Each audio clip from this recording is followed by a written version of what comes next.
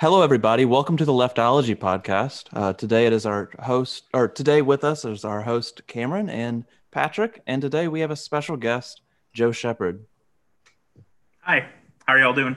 I'm doing Good. How are good. you? Tired, but can't complain. Working hard this week for the launch. Oh yeah, it's been insane. We did not expect what happened. I'll just put it that way.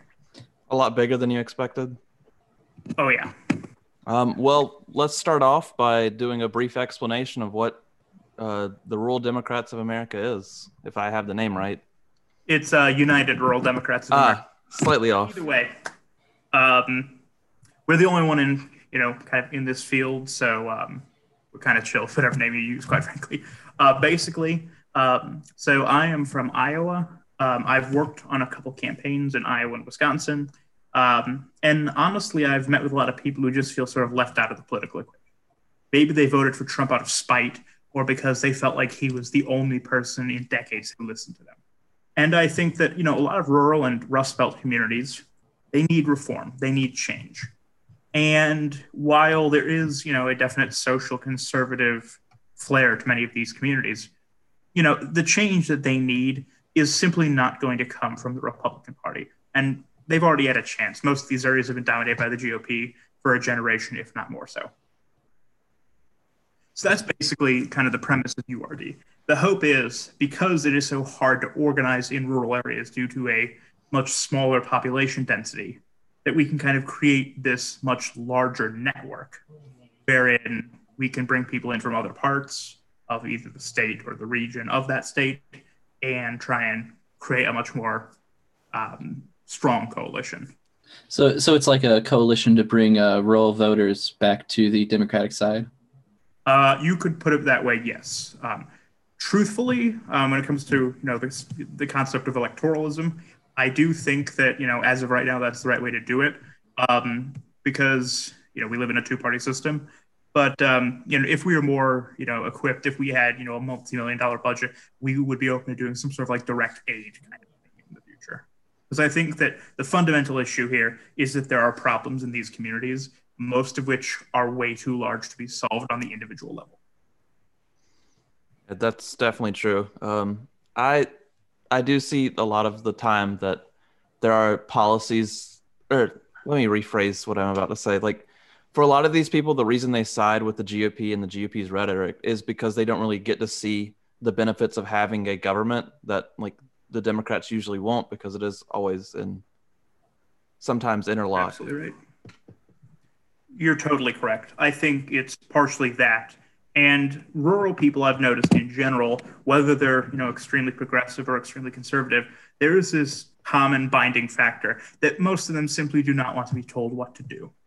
And I do think that the Democratic Party, if they want to be successful in these areas, they have a very prescriptive vibe to them, where they know what's best and they can sort of prescribe policies, make things better, even if those policies are going to benefit people and if they are going to make people's lives better. They need to find a better way to express that. Otherwise, with that kind of tone of telling people what to do, people are just going to shut their ears. So, What do you think has caused the feeling of being sick of the government telling you what to do in these rural areas? I think that's just sort of, part of American history, part of how, this country was formed, in sort of an opposition to government overreach, if you want to look at it like that. So I think, because a lot of rural areas, we have this sort of frontier spirit, a lot of these areas were settled not really by governments, but by people. They just sort of came out here and built communities. I know obviously South Carolina has been colonized for a very long time, but out in Iowa, like most of the communities here are less than 200 years old, if not all of them. So, because of that, I think that just because I'm a political psych nerd, I think because of that sort of how these communities were formed, there will always be sort of aversion, at least a little bit, to outside forces greater than them. It is definitely a part of the American spirit, as to say, to just don't tell me what to do. I don't want to hear it. Exactly. Weren't a lot of rural voters used to be Democrats back during like mining and union days, right? Some yes, some no. So, during the time of like the sort of this boom in mining conflicts in Kentucky and West Virginia in the 1930s, a lot of those areas did vote Republican. But I think that the reason that the Democrats sort of had in most states, a monopoly on rural voters until maybe 2 generations ago is because, Democratic Party takes its roots from Thomas Jefferson, if you really go back that far, and his vision of sort of an agrarian America. So I feel like as long as that sort of Jeffersonian root was still strong, that Jefferson-Jackson root, I think that the Democratic Party was always going to have sort of an edge in rural areas. And, as the parties changed in the 1930s to the 1990s, I feel like it was just sort of naturally going to flip. Yeah. I mean, a lot of people bring up to the point that the parties aren't extremely different. That doesn't really apply on a social front, but it can at least somewhat apply on an economic front, where there is the more regulation of the Democratic Party and the more free market of the Republican Party. They still do exist somewhat similarly. I mean, the way I've seen it recently with the Democratic Party is it appears to be different economically, but they always seem to concede to the Republicans anyway on that front, and they just kind of offer a different social view. I think you're mostly right. I do think that there are, some larger economic differences between the parties than that. But the problem is, at least in our time, many of these areas are almost dead zones for the Democratic Party. So a lot of the things that I say are very much theoretical, given both the technological advancements since, the last great sort of spending in these areas, which would be, either the Great Society of Johnson or the programs of FDR, depending on where we're talking. Also, I think that there are people within the Democratic Party who do wish to sort of spend more in these areas and kind of rebuild them. But because and I'm actually going on the Hills Rising to discuss this on Monday, because we have such a hard time winning in these areas, these ideas cannot be implemented. So there's sort of this sort of sunk cost, like we don't want to try anymore. Are the people in these areas like opposed to the economic? I'm assuming they're not opposed to like the economic investment. What do you think is the reason they're not voting for it? I'll tell you exactly why, and I guess I'll start with a little story, because obviously you guys are both from the South. I'm from the. I can tell you, if you look back even 30 years ago, a lot of the Democrats that were sent to Congress by Southerners were socially conservative and fiscally very liberal. You have people like Howell Heflin, who I think fits that pretty well. You have others. I'm drawing a blank on currently. My apologies. We had Strom Thurmond in the Senate for like 70 years. Oh God. Fritz Hollings is another great example of what I'm talking about, where he was quite socially conservative, but he was willing to spend if needed. I think that, that is how you sort of can win rural areas. Although I do not advise it, just because I think there are many drawbacks to social conservatism. But I think that's just basically the problem. We need to sort of expand. And because the Republican Party dominates in these areas, they've sort of portrayed the Democrats as they're going to destroy your way of life and we're the last defenders of it. And, there's a whole bunch of dog whistles I could put in right here, but I'm not. Yeah, we're not trying to get canceled yet. This is like our 5th episode. Yeah, I totally understand. And I think, because of that, and because the Democratic Party has been removed from any of these areas for a generation or more, that, that's just lost ground. And that's why they don't vote for Democrats, because, a lot of the voting base, all they know is Republican politics.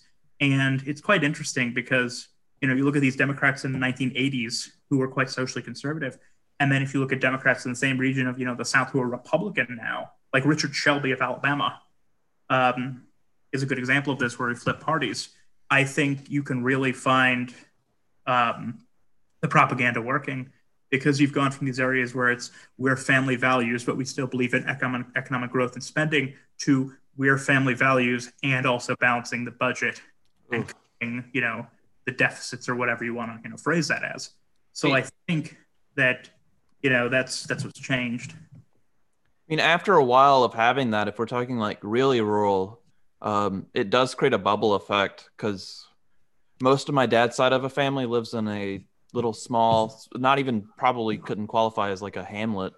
It's about like 200, 400 people, and most of the people who live there are my family members. So the only, they don't really have a connection to like their neighbors as much as somebody in like maybe the suburbs or the urban areas would.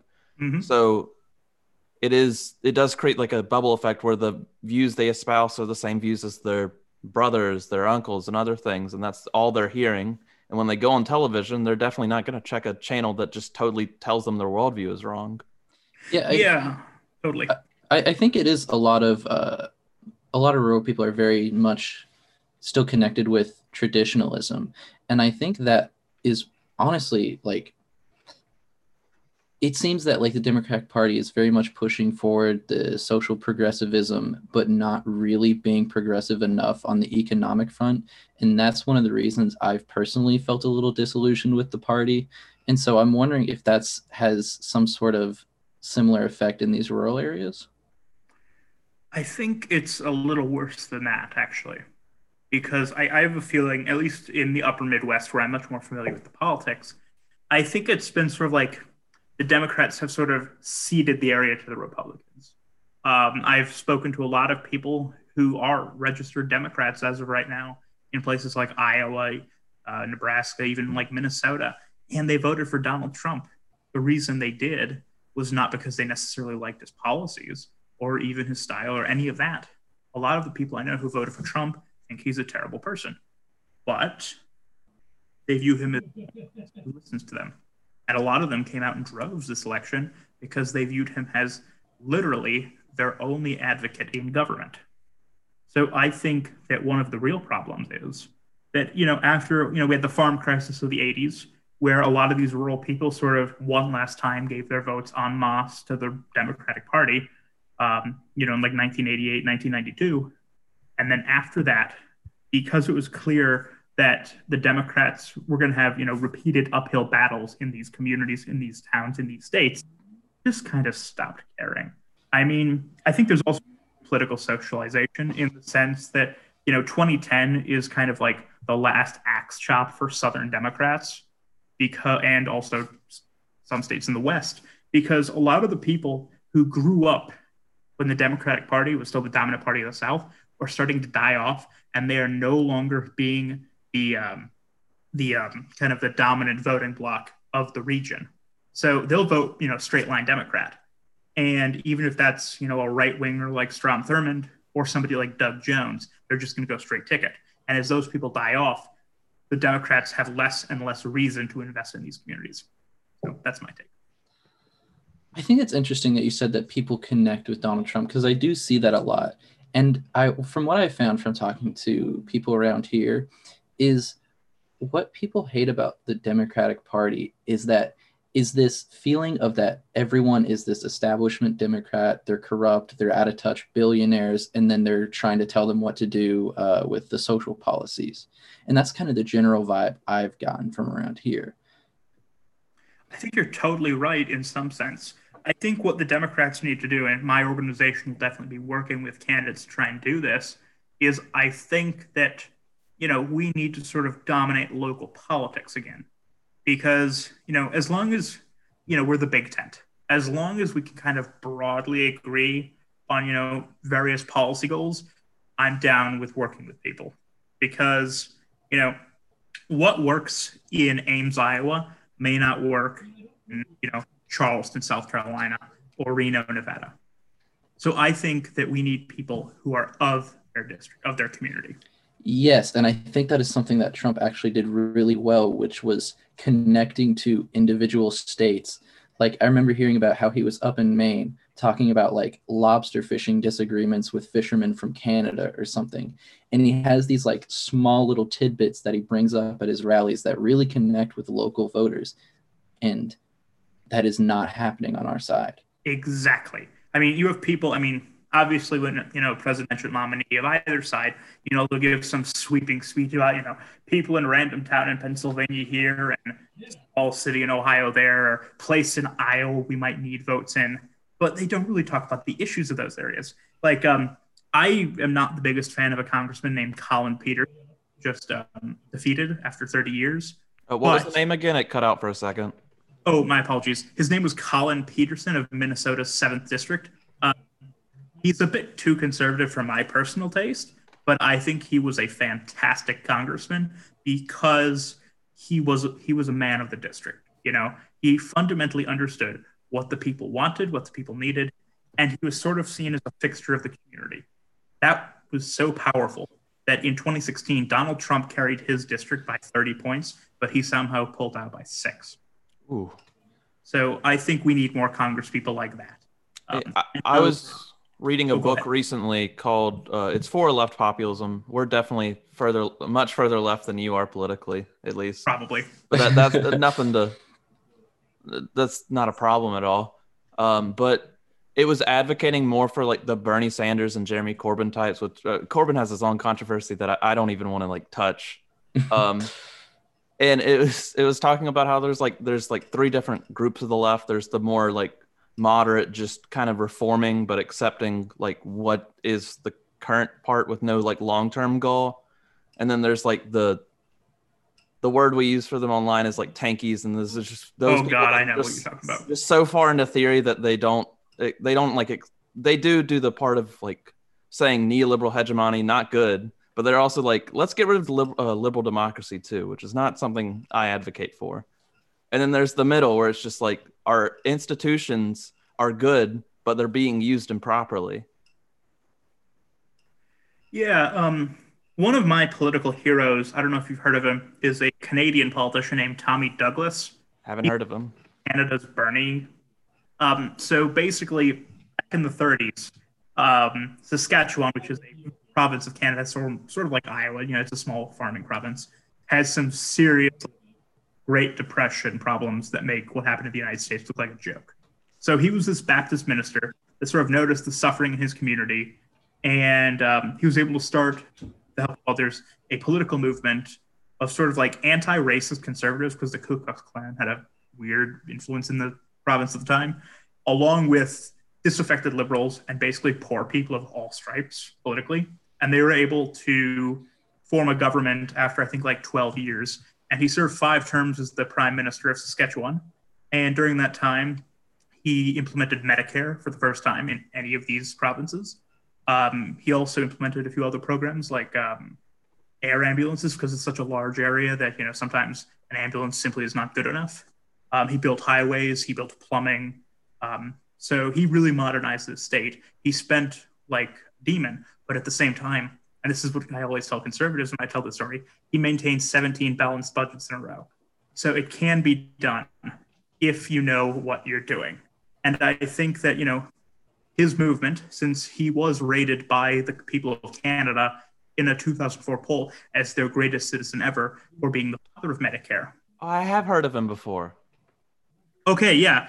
He partially inspired the United Rural Democrats, because I feel like, there are a lot of issues that, I'm going to use the word liberals to avoid trouble, liberals have kind of fallen asleep at the wheel on, that rural and working people need resolved now. And I'm not saying that I necessarily alone have the tools to do that, but I think if we can point out to people that, no, we're not trying to take your freedom away. We're not trying to take your guns away. We're not trying to do any of these horrific things. We just want to return prosperity to your communities. Here's how we're going to do it. And if you'd like to join us, we'd be more than happy. I think that's how we're going to reach people. That's definitely a good message to come out to people with, because they've kind of, at least in more conservative rural areas, they've kind of accepted that economic liberalism, free markets are the only possible way to get up in life, despite never benefiting from it.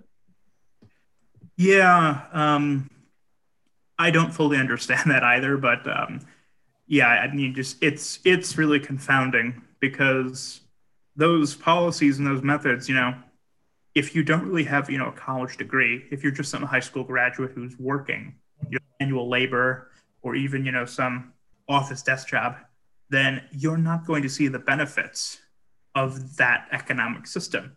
I mean, yeah, it might keep your nose out of water, but I think I read somewhere that like there's this thing called the American Dream Index, where it's like the likelihood of you being born in the bottom 20% and ending your life, or at least your career, in the top 20%.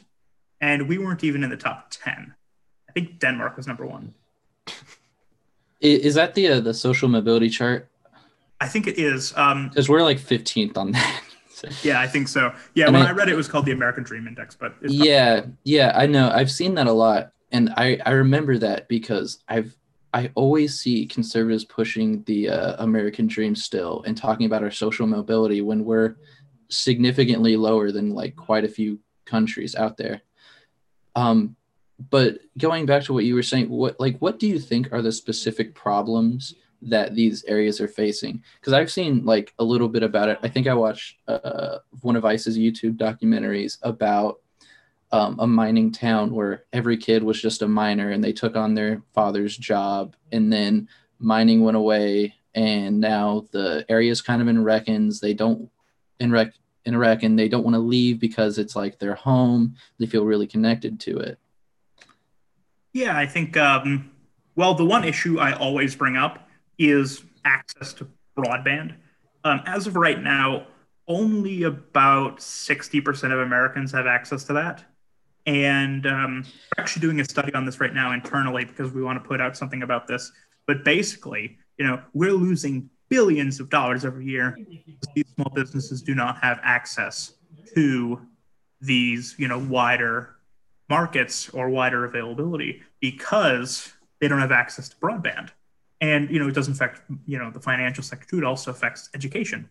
I was speaking to a congressional candidate from Indiana a few months ago who was lamenting that a lot of these high school seniors may have trouble getting into college, not because they're not qualified, but because they will be fifth-year seniors because they will be unable to go to school because the internet is so poor. And I know with a lot of universities, my university doesn't really do holistic review. They just sort of look at your GPA, at how long you took to graduate high school, and that's basically it. Kids are going to struggle. Oh, so like a lot of rural communities just have completely shut down during the pandemic and are now going to have to add an extra year? I've heard that, yes. Oh, wow. Because, you need to do school. Obviously, you need to complete X number of courses or credit hours or up. And if you cannot physically be in the classroom, and if your school or your community's internet is so poor that you can't do a Zoom meeting like we're doing right now, then you're going to just have to wait a semester. And doing that is a major black mark on your resume when you're going for college apps. So it's not just the financial sector. I usually talk about the financial sector when I'm trying to sort of disarm conservatives. This affects everything. Education, if we're talking about like more rural communities and even possibly some like mixed suburban communities too, especially in spaces or states like South Carolina, it is kind of a cyclical effect because you have this group of people, like originally back in the 60s, you didn't need a college education to get a good job. And that slowly changed as we began to deindustrialize in the 70s. And that mentality still sticked around in the South because there's still a little bit of industry here. And our schools were not funded at the level that places like New York or Vermont are. So the level of importance on education is lower. And the people who succeed despite not going to high school or who go to college but already saw that they could get by on that level of funding don't put the level of importance towards education that places like Vermont and New York, as I mentioned before, do. Yeah. And it just keeps going over and over again until the funds slowly make their way more towards like charter schools or private schools or just not being there anymore. Yeah, I think because I will say that like my family does come from a long line of like Indiana steel workers, so I do understand the story of deindustrialization very clearly. I know that my uncle went up. He was a steel worker for nearly 50 years, and he was like near the top of his union seniority. So when they kept cutting jobs, instead of being fired or let go, he would just be demoted. And over the course of I think 5 or 10 years, he went from being one of the top people in the office to driving the forklift again. So I understand that completely. Now, I will say there is a story of a bit of hope.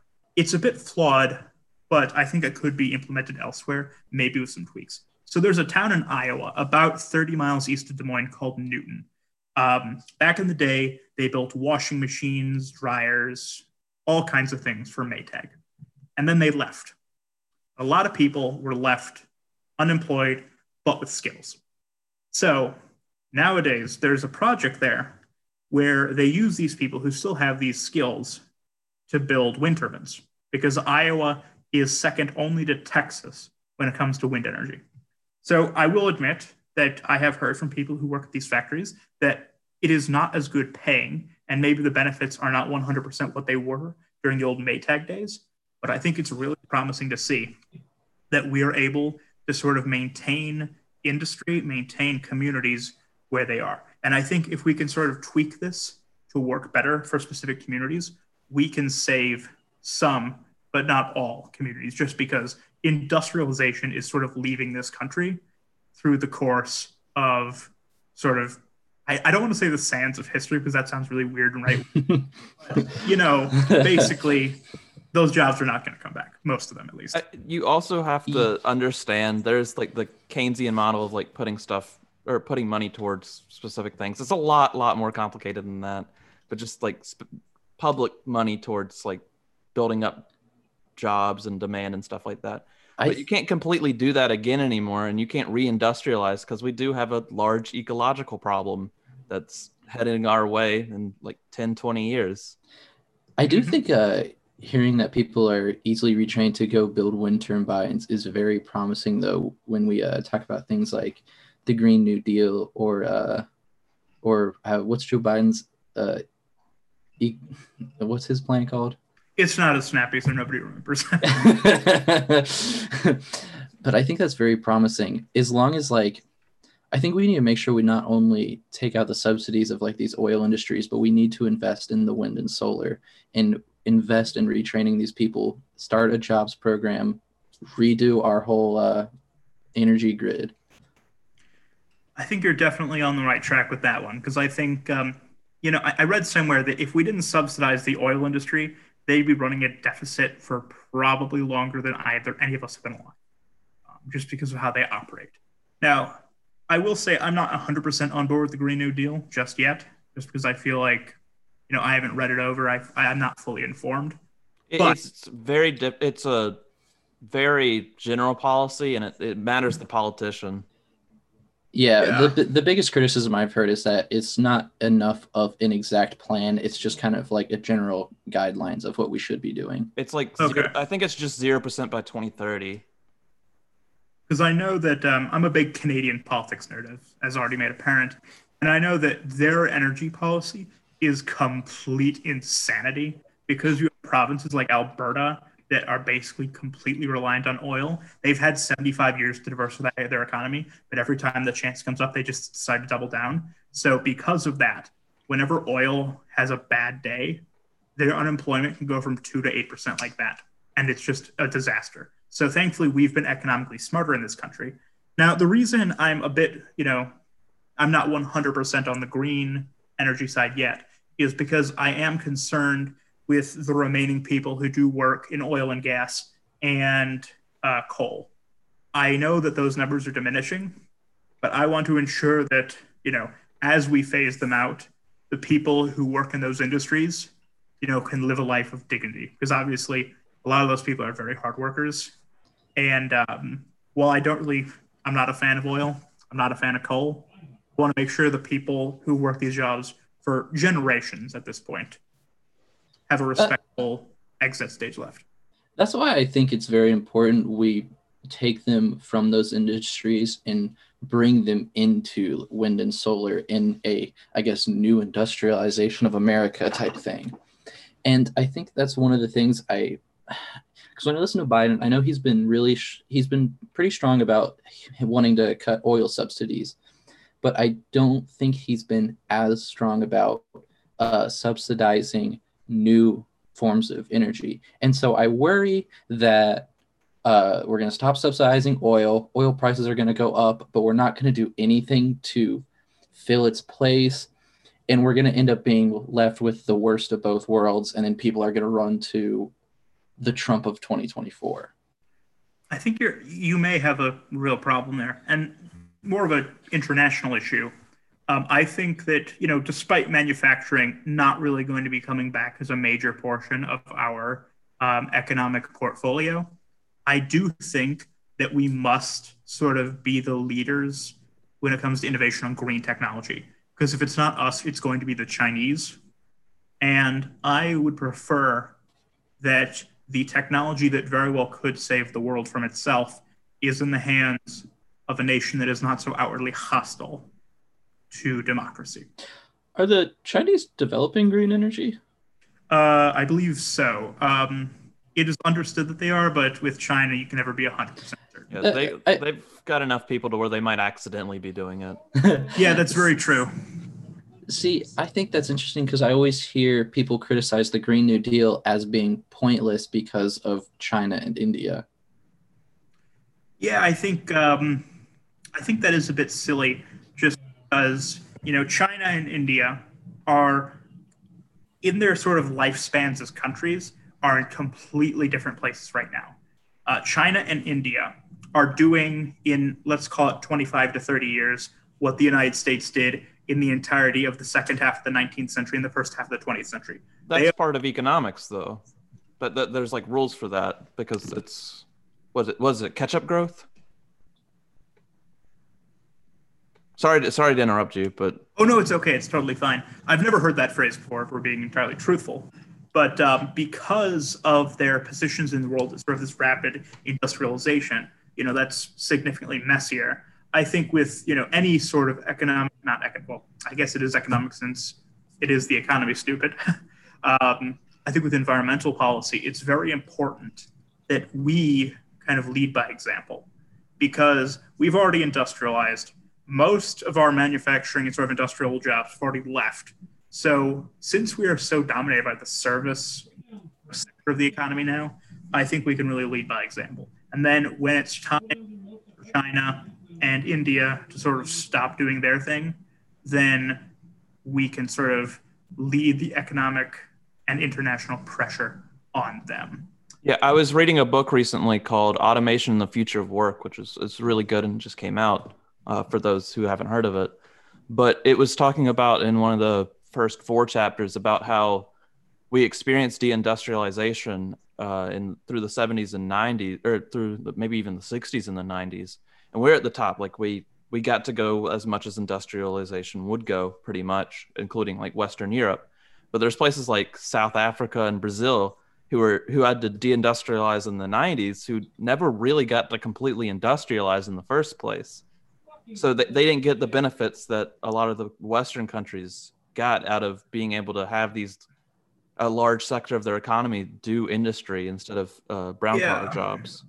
Go ahead, sorry. There's like a lot of countries that are really, like, I don't want to say like pissed off really, but they're kind of just a little agitated that America now in its deindustrialized stage in Western Europe is requiring us to do this on like a global scale when that means hindering their economy for another like 30 or so years without having like major investments from those countries.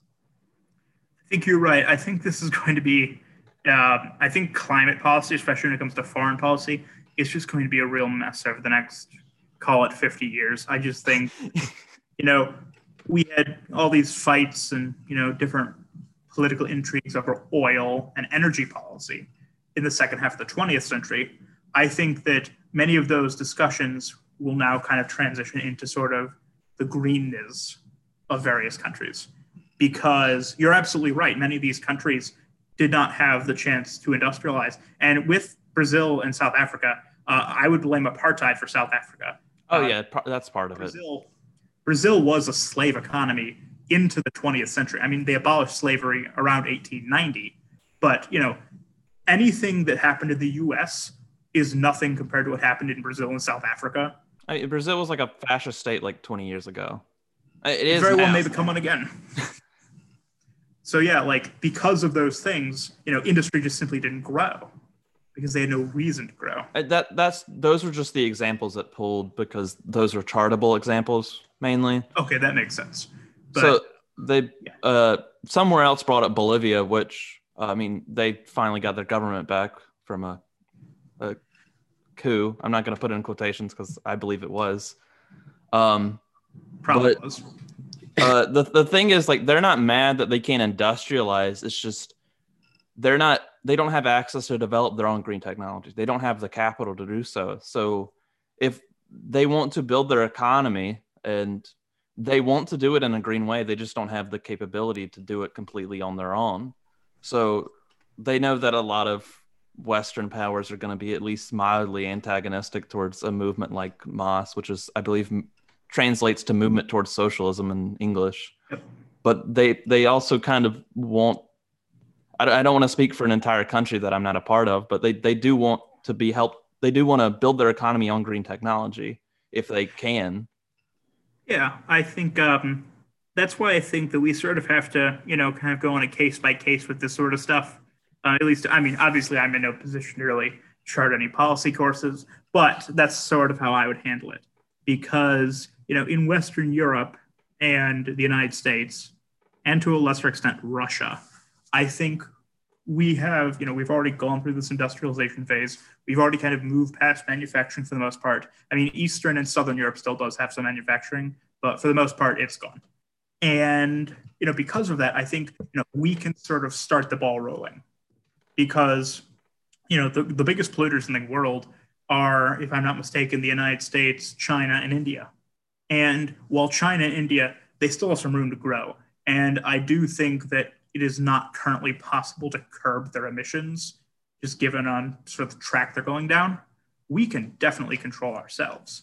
And I think that because India, China, and America are sort of apples, oranges, and bananas at this point economically, we can withstand doing this. Whereas, India still uses vast amounts of coal.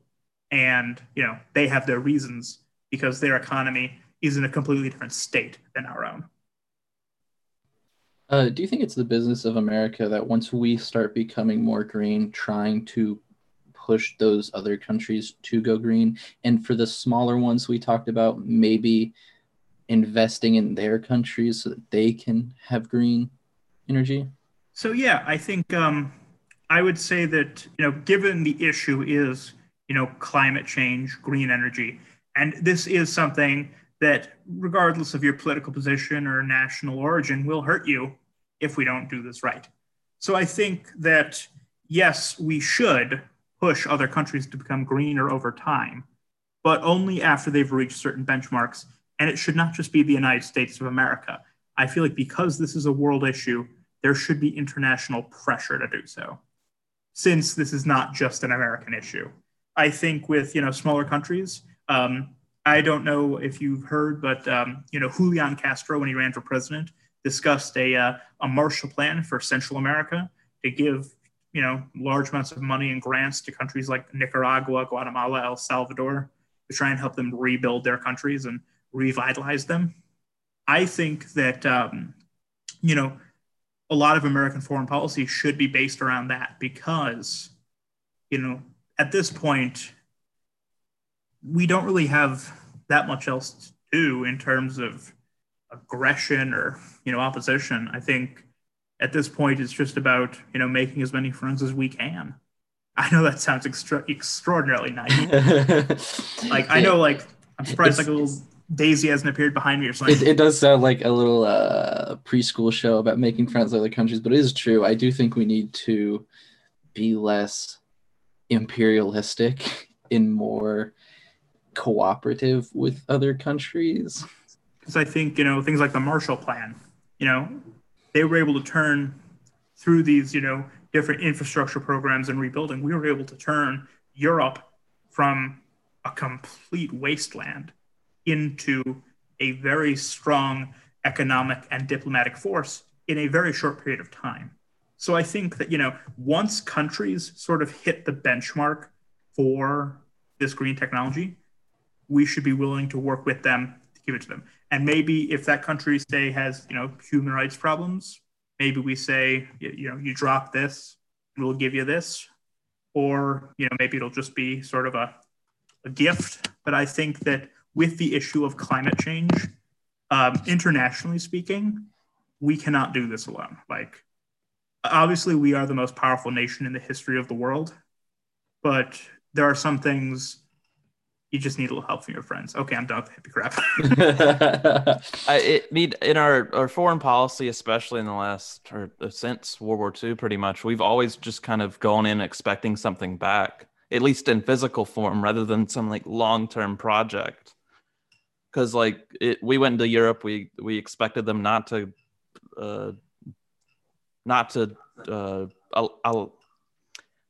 alliance themselves with the Soviet Union. That was the benefit. We gave them a lot of money. They get to build their social welfare programs, and they didn't ally with the Soviet Union. And then that's what we did with the Middle East, with the little bit different, and that didn't work out as well.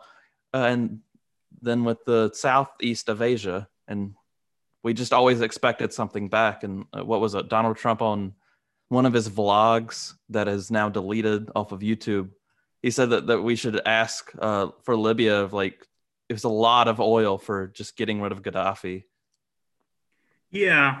I mean, I think that, with U.S. foreign policy, I didn't expect this much, discussion up, but I'm always happy. I love foreign policy, so I'm happy to discuss it.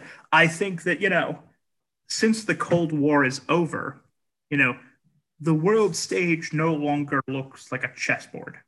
Because I do understand that maybe we did do some rather questionable things during the Cold War, but it was in defense against the Soviet Union, so I understand why that happened. But I think now that this geopolitical stage has multiple players, I don't really think this sort of action is needed as well as back then, which is why I think the Iraq War was, absolutely unnecessary in that sense. And that's why it received such international backlash. To bring this back around to the U.S. a little bit, could you tell us a bit more specifically about the United Rural Democrats of America? Yes, thankfully, gladly. Yeah, I mean, I'm happy to discuss things because I'm really curious, what exactly you're doing, what your goals are, and are you pushing policies? At the present, no. So I'll lay it out to you. So a friend of mine who ran for Congress in Kentucky, who was also like a rock star back in the day. He played, I think, backup for the Eagles or something. Oh. His name is Hank Linderman. He wrote out this little manifesto called the Contract for Rural and Working America. And we use it as our platform. We don't really push policy besides rural broadband at this point, because the point is for 2022 is mostly to find good candidates to support. So I'll go back into the organization itself now a little bit. So the goal is to build what I call our national nervous system. So the goal is to find quite literally 1,000, possibly more, local volunteers who don't really do much aside from report on the area, how people are feeling, any good local candidates, stuff like that. So we can sort of have a feel for any given location in the United States at the same time. And then we can, base that off of, reports from other people. And we can try and determine, these are good candidates we can support. Because in 2022, given our resources and just, how wide our berth is, we're most likely going to just support, local or state representative level kind of candidates.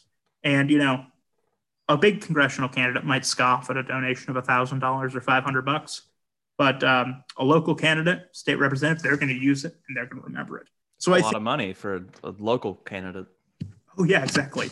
I mean, if you look at a lot of the craziest shit that's come out of the legislative branch of the United States in the last decade, it's been state legislatures, not Congress. So I think that if we could sort of start taking back those areas, then we can start making, much larger, more meaningful change by just sort of continually growing outward. In terms of policy, I would say right now, the best policy I can offer you is we need people who fit. Because right now, the Democratic Party itself has this mindset that, in terms of policy, that sort of one size fits all. There's one key to every door. And clearly that has failed. Because in some areas, they're getting completely obliterated. And obviously, there are other factors there. But I think that if we can sort of decompartmentalize the Democratic platform and say that, yeah, those guys are Democrats over there in New York or Chicago, but you know what? Here in Boise, Idaho, or Des Moines, Iowa, I'm an Iowa Democrat. These are my beliefs. I don't necessarily align with them, but on the broad strokes, we believe in X, Y, and Z. I think we can really make some differences, because the one thing that happens every time a Democrat runs is they get tied to some candidate or some other thing that doesn't appear in their state.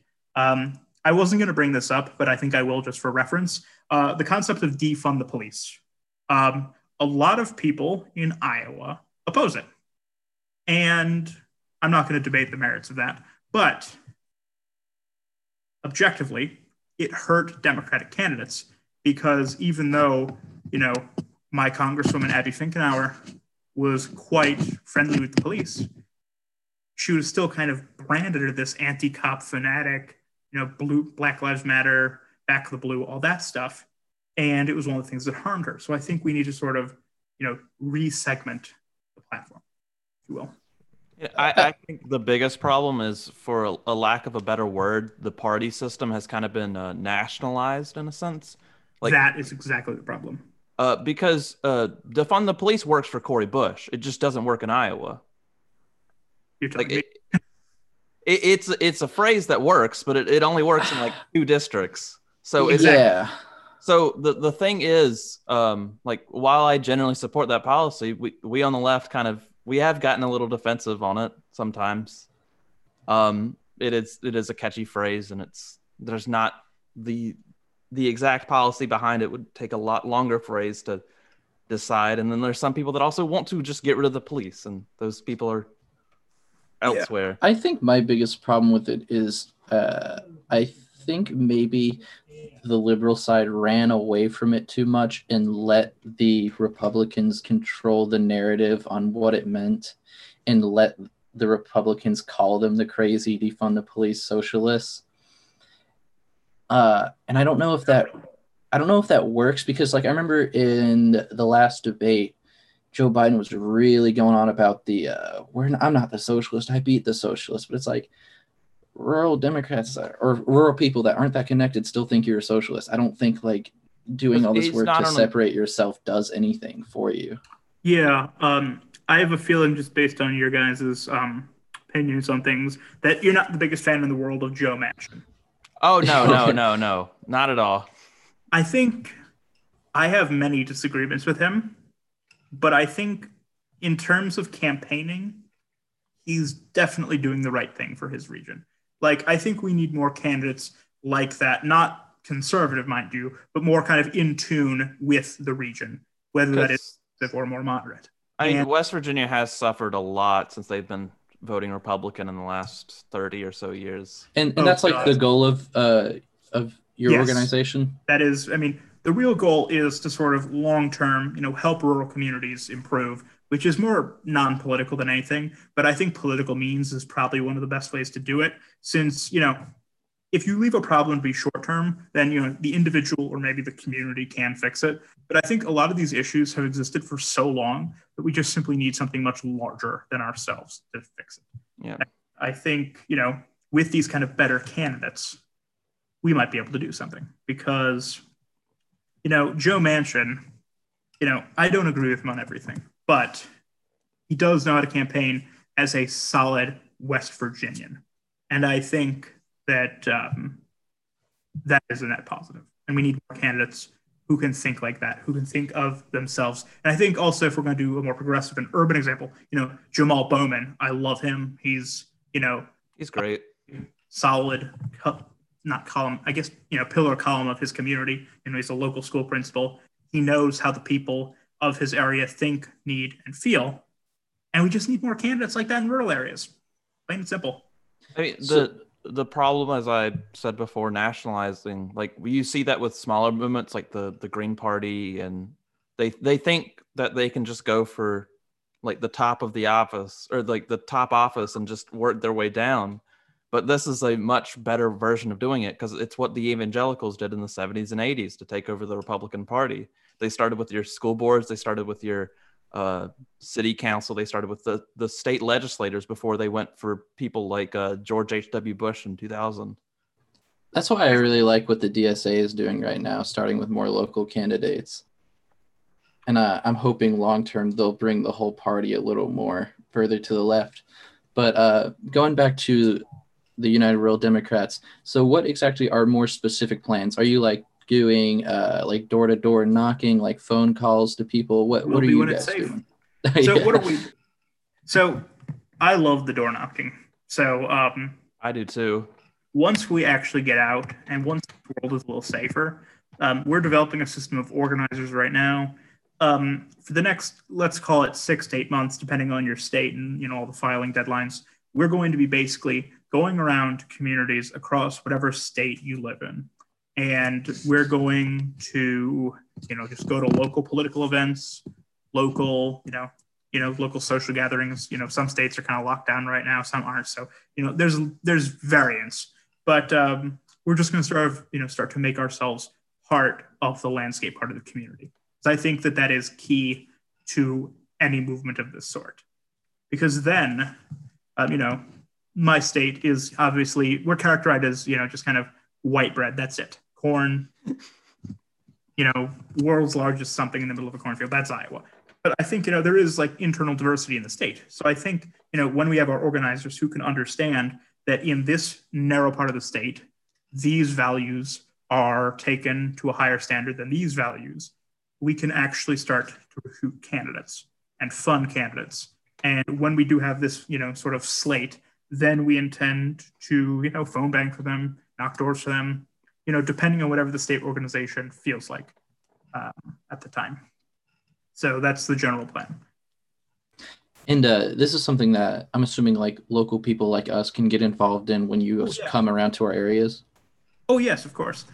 We are not the most active in your state yet, but yes, of course. I'm not sure if I'm allowed to swear, right? Yeah, I already said piss. You're good. Okay, cool. So, I don't really care. My philosophy is with this group, because we are looking to make such changes that, affect everyone. We're not really, that narrowly partisan or ideological.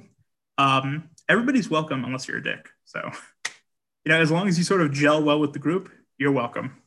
So yeah, that's the general thing. And I hate if I sound too vague, but it's like, because, and I will be honest with you, our launch was, so good and so, powerful that we really need to start thinking more nationally than I was anticipating. Because originally we were going to focus on, Georgia, help those 2 candidates win. And then we were going to do some testing in Virginia because they have their elections 1 year off.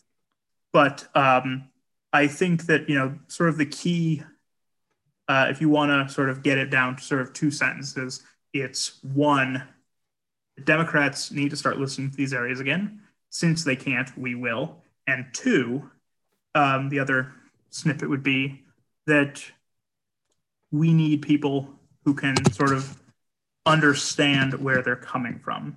I think that a lot of the times, and we've already discussed this, I think the National Party tries to cram the national platform into areas where it just is not necessarily going to take well.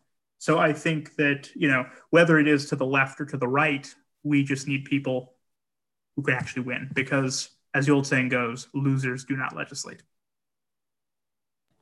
What do you think your biggest challenge is coming up over like the next year? Honestly, it's probably going to be logistical because, we also we have a registered PAC, so we can give money directly to these candidates when we find them. But like the thing is, and you guys probably like this, we're grassroots. I think our average donation is like $39, something like that. And the thing is, because we don't have some multi-million-dollar something or other backing us up. It's just 20 college kids and a few other people. I think that it's going to be kind of difficult logistically to get this off the ground. But if we do succeed, and I think we are on track to do so given the hard work I've seen, we could have a real movement here. Because a lot of people I've spoken to over the last, because I've spoken to nearly 2,000 people in the course of forming this across the country, many of whom are apolitical or even Democrats who voted for Donald Trump out of spite. And you started this project when? I started it on September 7th. So, we've really grown in a very short period of time.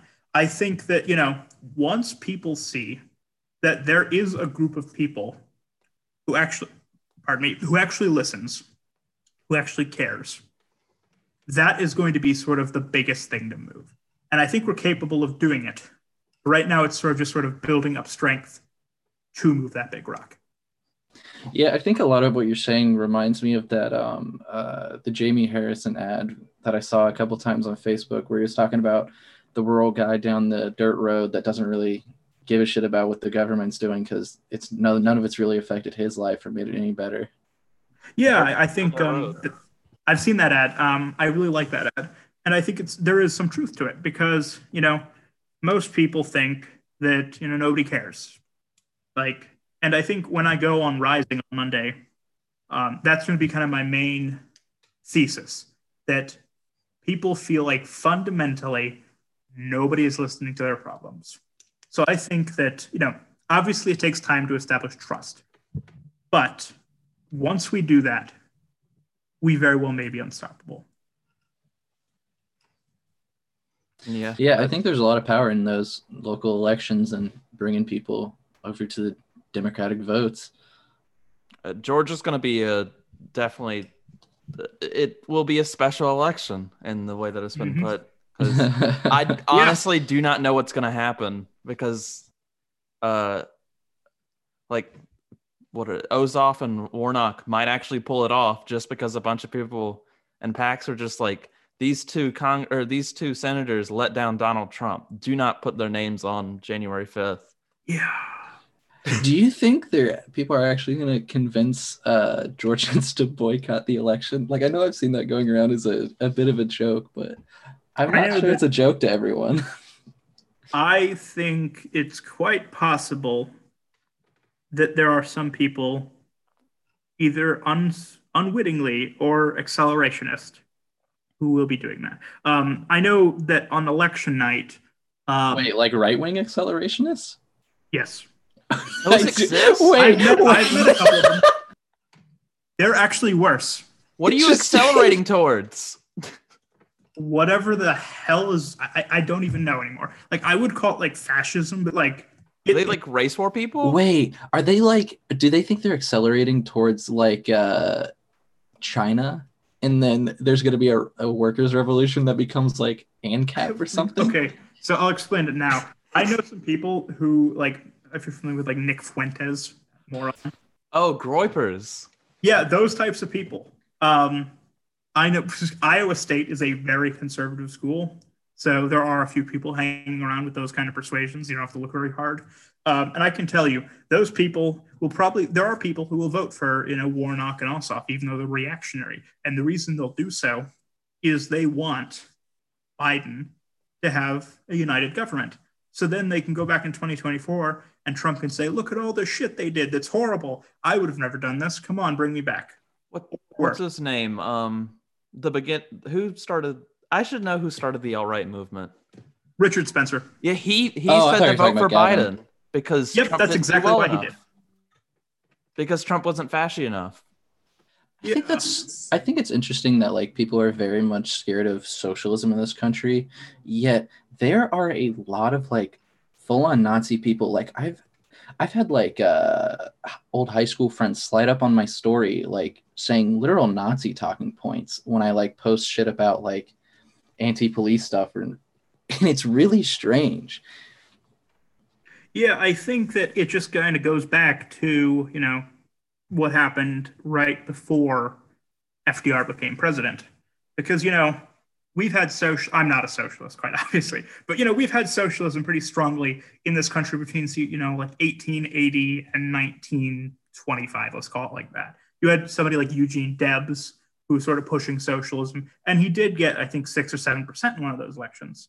I mean, he got 3% from behind a jail cell bar. So, obviously there was a bit of a movement there, and there was very strong opposition if you look at the Palmer raids of the Harding administration.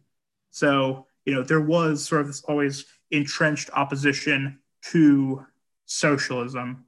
And I think it goes back to that sort of frontier mentality. of sort of like a broadly anti-collectivist attitude.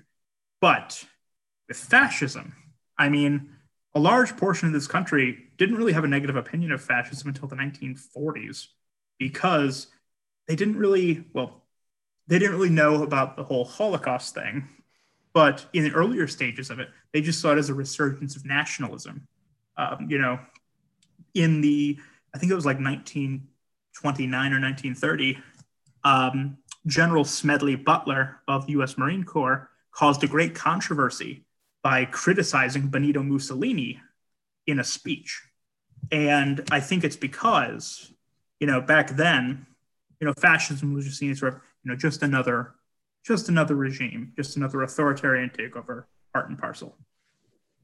I mean, I learned it from like a Marvel documentary, but the first issue of Captain America where he's punching Hitler was extremely controversial because like Pearl Harbor hadn't happened at the time and Hitler wasn't some foreign, like he wasn't the embodiment of evil that he is now. He was just a foreign leader that a lot of people were on board with. I don't think people have name recognition with fascism either. And I don't think people hear the word fascism and go Hitler. A lot of people still think Hitler was a national socialist, even now. Yeah, I think that's definitely true as well. Fascism itself is most certainly harder to define if you want to like give like a definition. So I think that is kind of part of the explanation as to why.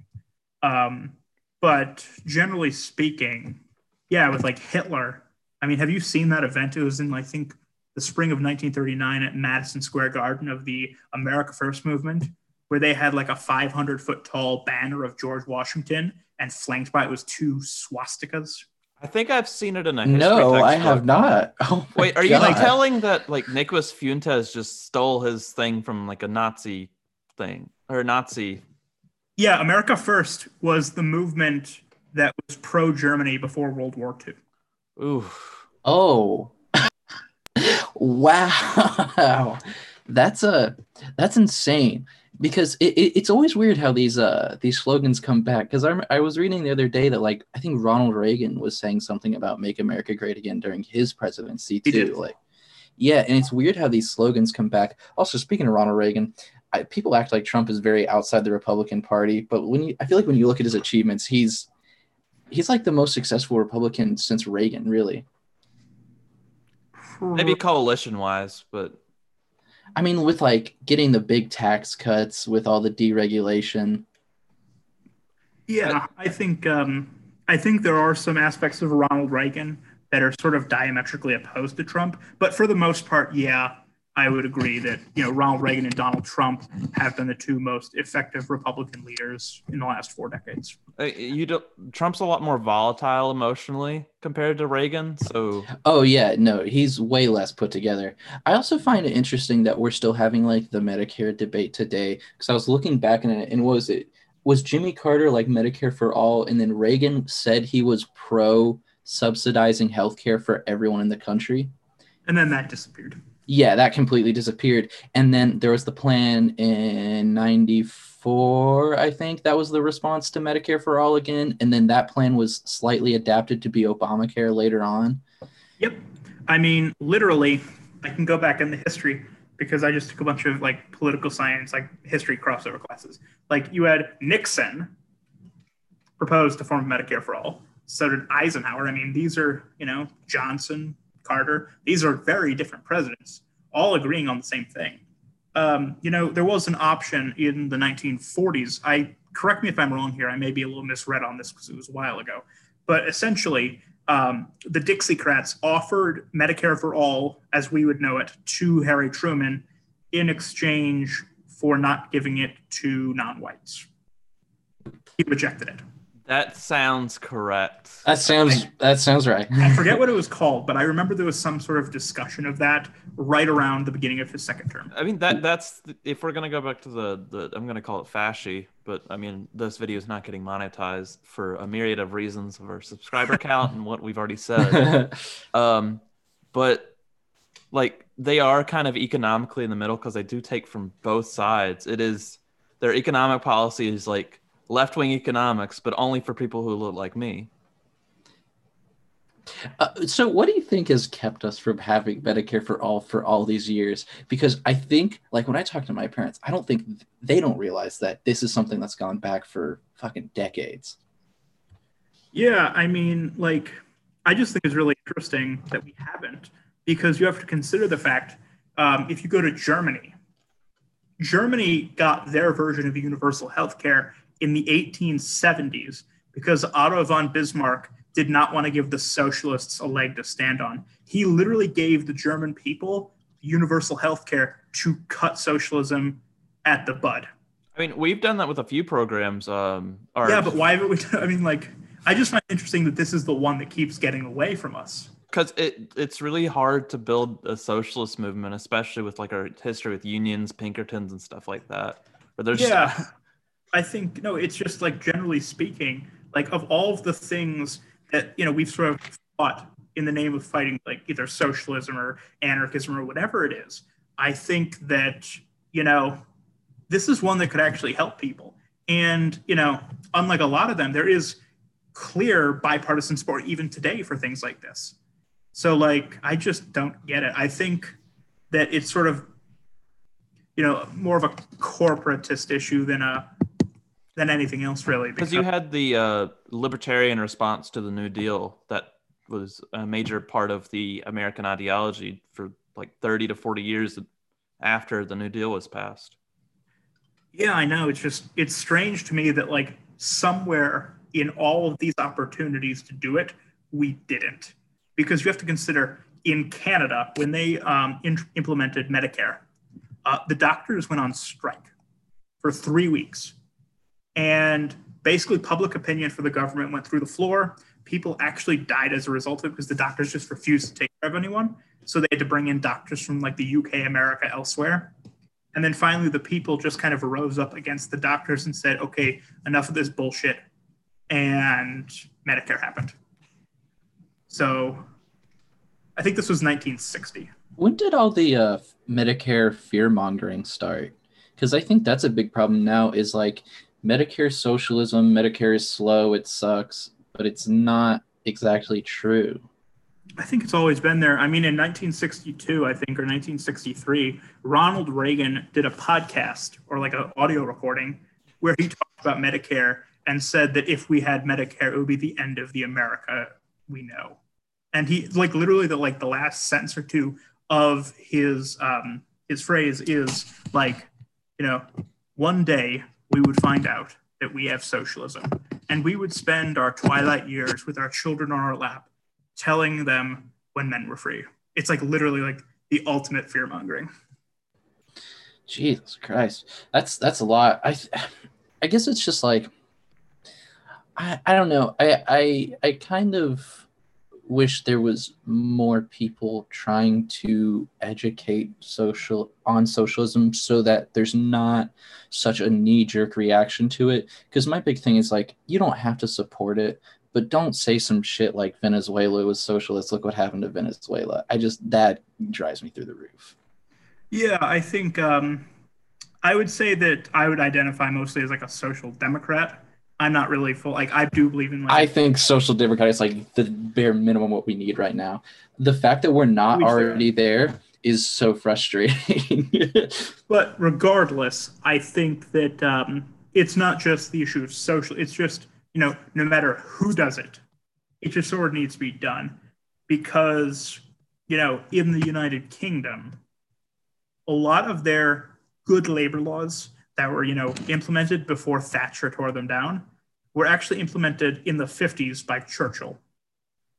So I think that regardless of socialism or progressivism or even conservatism, I feel like, and this is kind of the the axiomatic vibe of my organization, there are things that need to get done.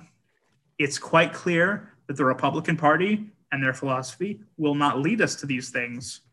The Democratic Party has not done as well as they should in these areas when it comes to outreach and listening, but we must work together to get this stuff done. Well, I think the other opposition is with young people, it's very political compass is a meme, but the young generation seems to all be on the bottom of it, but they're very far right libertarian or very far left libertarian. And even those things like public schools getting funded, Medicare for all happening is very important. I honestly almost think young right-wing libertarians are almost more opposition in the long term than like the conservative Republican Party. That is distinctly possible. I think that if the Republican Party were to have internal divisions as a result of Trump staying on as leader of the party, I think you could definitely see sort of a split, and one of the splinters would be something to that effect. Because I think that, and I know this is sort of a boomer take, but I think most young people do not have a very strong grasp on economics. So that's not a boomer take. That's just true. Okay. I think that's like true of every generation, true, though. But I mean, the last time I said it, I was called a boomer, so I'll just kind of preempt it with that. Basically, I think that, you know, once you sort of get down to the meat and potatoes of things, then you can really start to look at it through, you know, clear eyes. We can actually do something. But I think a lot of people who are, especially on that extreme libertarian right, yes, having this extreme libertarian financial fiscal position on government will result in a very efficient government financially, but you're also going to screw over hundreds of thousands, if not millions of people in the process of doing that. Yeah, the way I see like minarchism and anarcho-capitalism is it's just like wealth inequality to the max. And then, you know, we got these people that want to privatize schools, privatize fucking the police, privatize the fire department.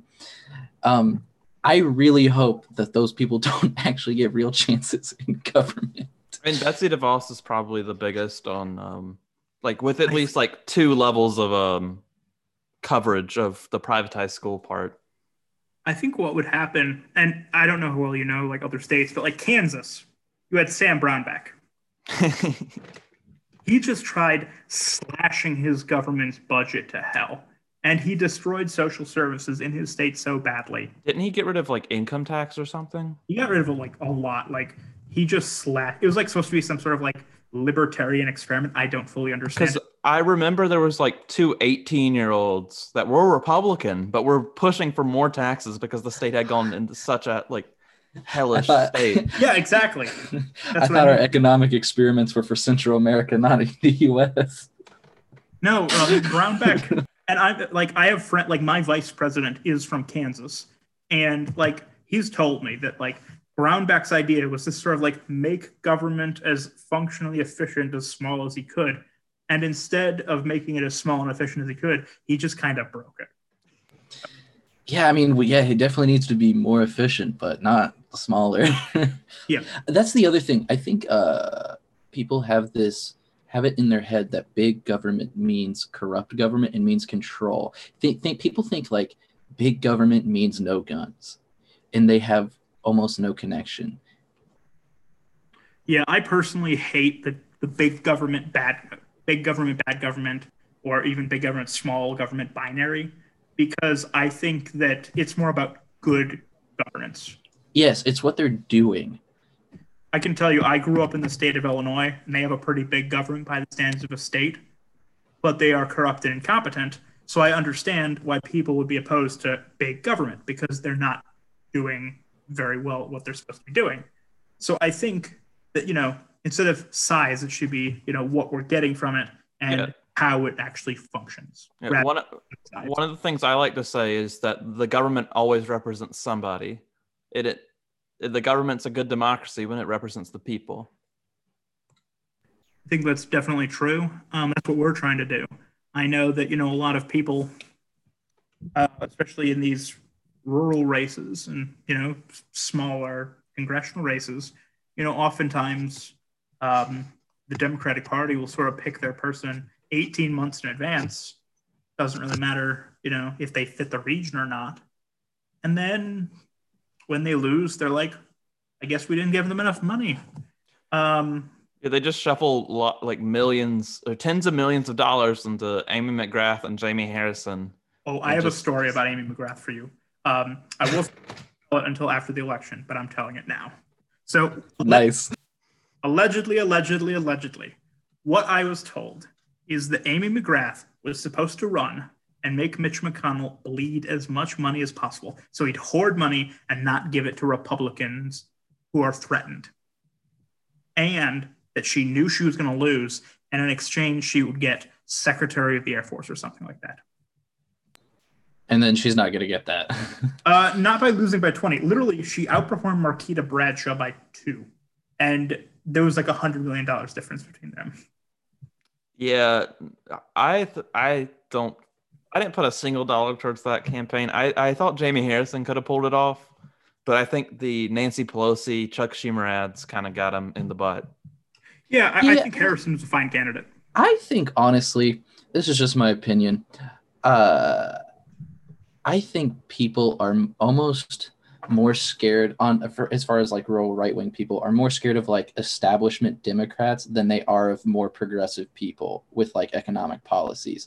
Because I think they ran the attack ads on Harrison that were like the big socialist China, he's in the pockets of China and shit. But I think honestly what's more effective than that is literally just saying he's friends with Nancy Pelosi. People fucking hate Nancy Pelosi. Yeah, no shit. Like, I think, are you familiar with Randy Bryce? No. No. So I ran a congressional race in Wisconsin's 1st district this summer. We lost our primary for questionable reasons, but I'll leave that out.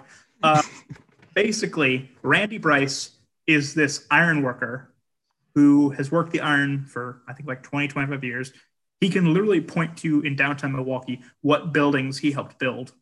And, like, you should look up a picture of him. Like, he's all American iron worker. And he ran against Paul Ryan in 2018, and then Ryan withdrew, and somebody else ran. But he was very progressive. He's actually Bernie Sanders' main surrogate in the state of Wisconsin. And basically, if it weren't for some personal scandals he had, he probably would be congressman from Wisconsin's 1st right now. And, I think you're totally right with the establishment Democrat thing. That's why I try and avoid being one. Because I think that... Yeah, I kind of wish the Democratic Party would stop pushing forward people that are so associated with corruption. Like, it's like Hillary Clinton in the last election. How the fuck did that happen? It's not even like a decade before she was running for president, she was still associated with being corrupt. Mm-hmm. And like sense of inevitability with a lot of voters. And she started what was it? Birtherism? Her campaign and like the people under it, that's where birtherism comes from. Oh my god, Obama. yeah. Yeah, I think I have heard that. I'm not sure about that one, but I think I've heard that one. Her campaign spread it, at least. I'm not sure if it originates with her. Yeah, but regardless, I think that with people like Randy, you can definitely see that Randy is well to the left of the average establishment Democrat. But he's done better in that district than any congressional nominee in my lifetime, including that, because he just sort of ran as a person who knows the district. He loves the district. He loves the community. He's a part of the community. He's lived there his whole life. He is Southeast Wisconsin. And I feel like if you can run a campaign like that, whether you're a progressive or a conservative or anything, because I do think there are some Republicans who do this well, like Fred Upton in Michigan, I think you'll win. So I think, yeah, being that established Democrat, unless you're in a super established area. I've been saying that like the Democrats need to move a little more left on economic policy, especially to appeal to like the Hispanic voters in the Southwest. But I always hear back that like if they're barely voting for Joe Biden, why would they vote for someone even further left? We need more centrism. But I think that people don't want the centrist, like neoliberal establishment Democrats. They want something new. They want to actually see change in their communities. Which is why we exist, because I don't think that, I can tell you in Iowa, the last 2 statewide elections we've had have been completely winnable. But the National Party decided to give their money to the establishment choice, and we lost. Okay, I'm going to try and wrap it up in about 5 or so minutes. It's been going a little long. Oh, well. So do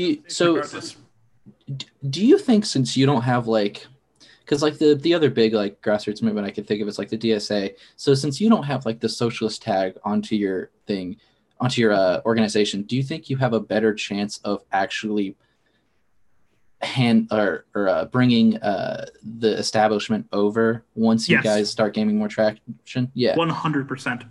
And I say that. Go ahead. Just anything to bring us to at least social democracy, at least a moderate social democracy. I think that, we kind of avoid the labels just because, in some communities it doesn't help. And, extra explanations usually don't bear fruit. But what I will say is I think because we're in this very interesting position yet where, a lot of organizations like the one I run usually at the gate piss off the Democratic establishment or they piss off the progressive wing. We have done neither. So I think that because we can attract such a diverse coalition, that we can more easily summon the political strength to get things where we want them to go. I think you might have a little tricky task on your hands once you guys start advocating for policies, though. Though right now, I think just generally being a grassroots movement that connects with voters in specific areas, I do think you guys will have a lot of success with that. Just staying with those broader policies like broadband for rural communities, that like who's going to disagree with that except for somebody who's like pure evil? Here's a tricky part with that though, is are you thinking bringing private companies in, or are you thinking like nationalized internet? Because I personally think we should be nationalizing internet. Oh, I think definitely should be the government doing it. They're more efficient at it. I think, what was it? Somewhere in like Missouri or some of those big cities in the Midwest, a few of them have done it. I want to say Phoenix did it recently. No, that might have been something completely else.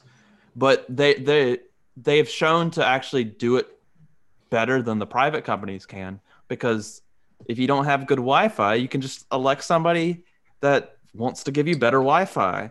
So Precisely. They're kind of more accountable than these companies that have basically just been conglomerate. I had the word. They merged all. Conglomerated. Yeah, they merged all together to point where like Comcast is in the north and they don't compete with Spectrum, and Spectrum's in the south and they don't compete with Comcast. I think people are very scared of nationalization because the socialism thing. Yeah. But I don't know. That's why I've been trying to, whenever I try to sell people on like further left ideas, it's all about democracy. People love democracy. Yeah, that's what we need to be selling, because both sides will like that. Money democracy doesn't work. You cannot elect people with your dollar or whatever. Yeah, I think the way I always describe it is like I just try and draw it to common sense. I know that sounds sort of vacuous. Yeah. Like most of the United States was electrified by the REA in the last century. The government built highways for various reasons, mostly military, but we built the highways, and that has been an invariable boon on our economy, on our connectivity. So I think with rural broadband, I think that is something that can be done very efficiently by the government, because I think they do have, when it comes to infrastructure programs, they have by far the best track record. And going back to policy a bit, I would say that we do not really have, we have our own personal opinions and our platform, but I think broadly speaking, for the next cycle, what we need to focus on, because the Republican Party has such a staggering advantage in local politics, even in blue states, or at least some blue states, we need to focus on what works, what resonates, what gets people moving. Yeah. So that's probably kind of how I would end it here. I think that's a great goal. I think I really enjoyed talking with you, and I'd like to have you on. I'd like to have you on in like 6 months to a year once you guys have had even more traction to talk about your next steps. Oh, Absolutely. definitely. Yeah, well, I've had a great time. Anything you want to plug before you go? Yeah, so to anybody listening, you can check us out at rural_united on Twitter or unitedruraldemocrats.org. time I limit. will have all of those in the description of whatever platform you're listening this on. Just send me the links after we're done here. You got it. Please go check them out. Please go give the United Rural Democrats of America just it's a few dollars if you can, a little bit more if you can do that too. But at least like check them out. Talk to your friend about it. Well, this has been a great discussion. It's probably one of my favorites I've had so far. Yeah, this is my favorite discussion. Okay. We'll hopefully be on next week, guys. I cannot promise that. We'll be on next week. I'll try. I have exams next week. Okay.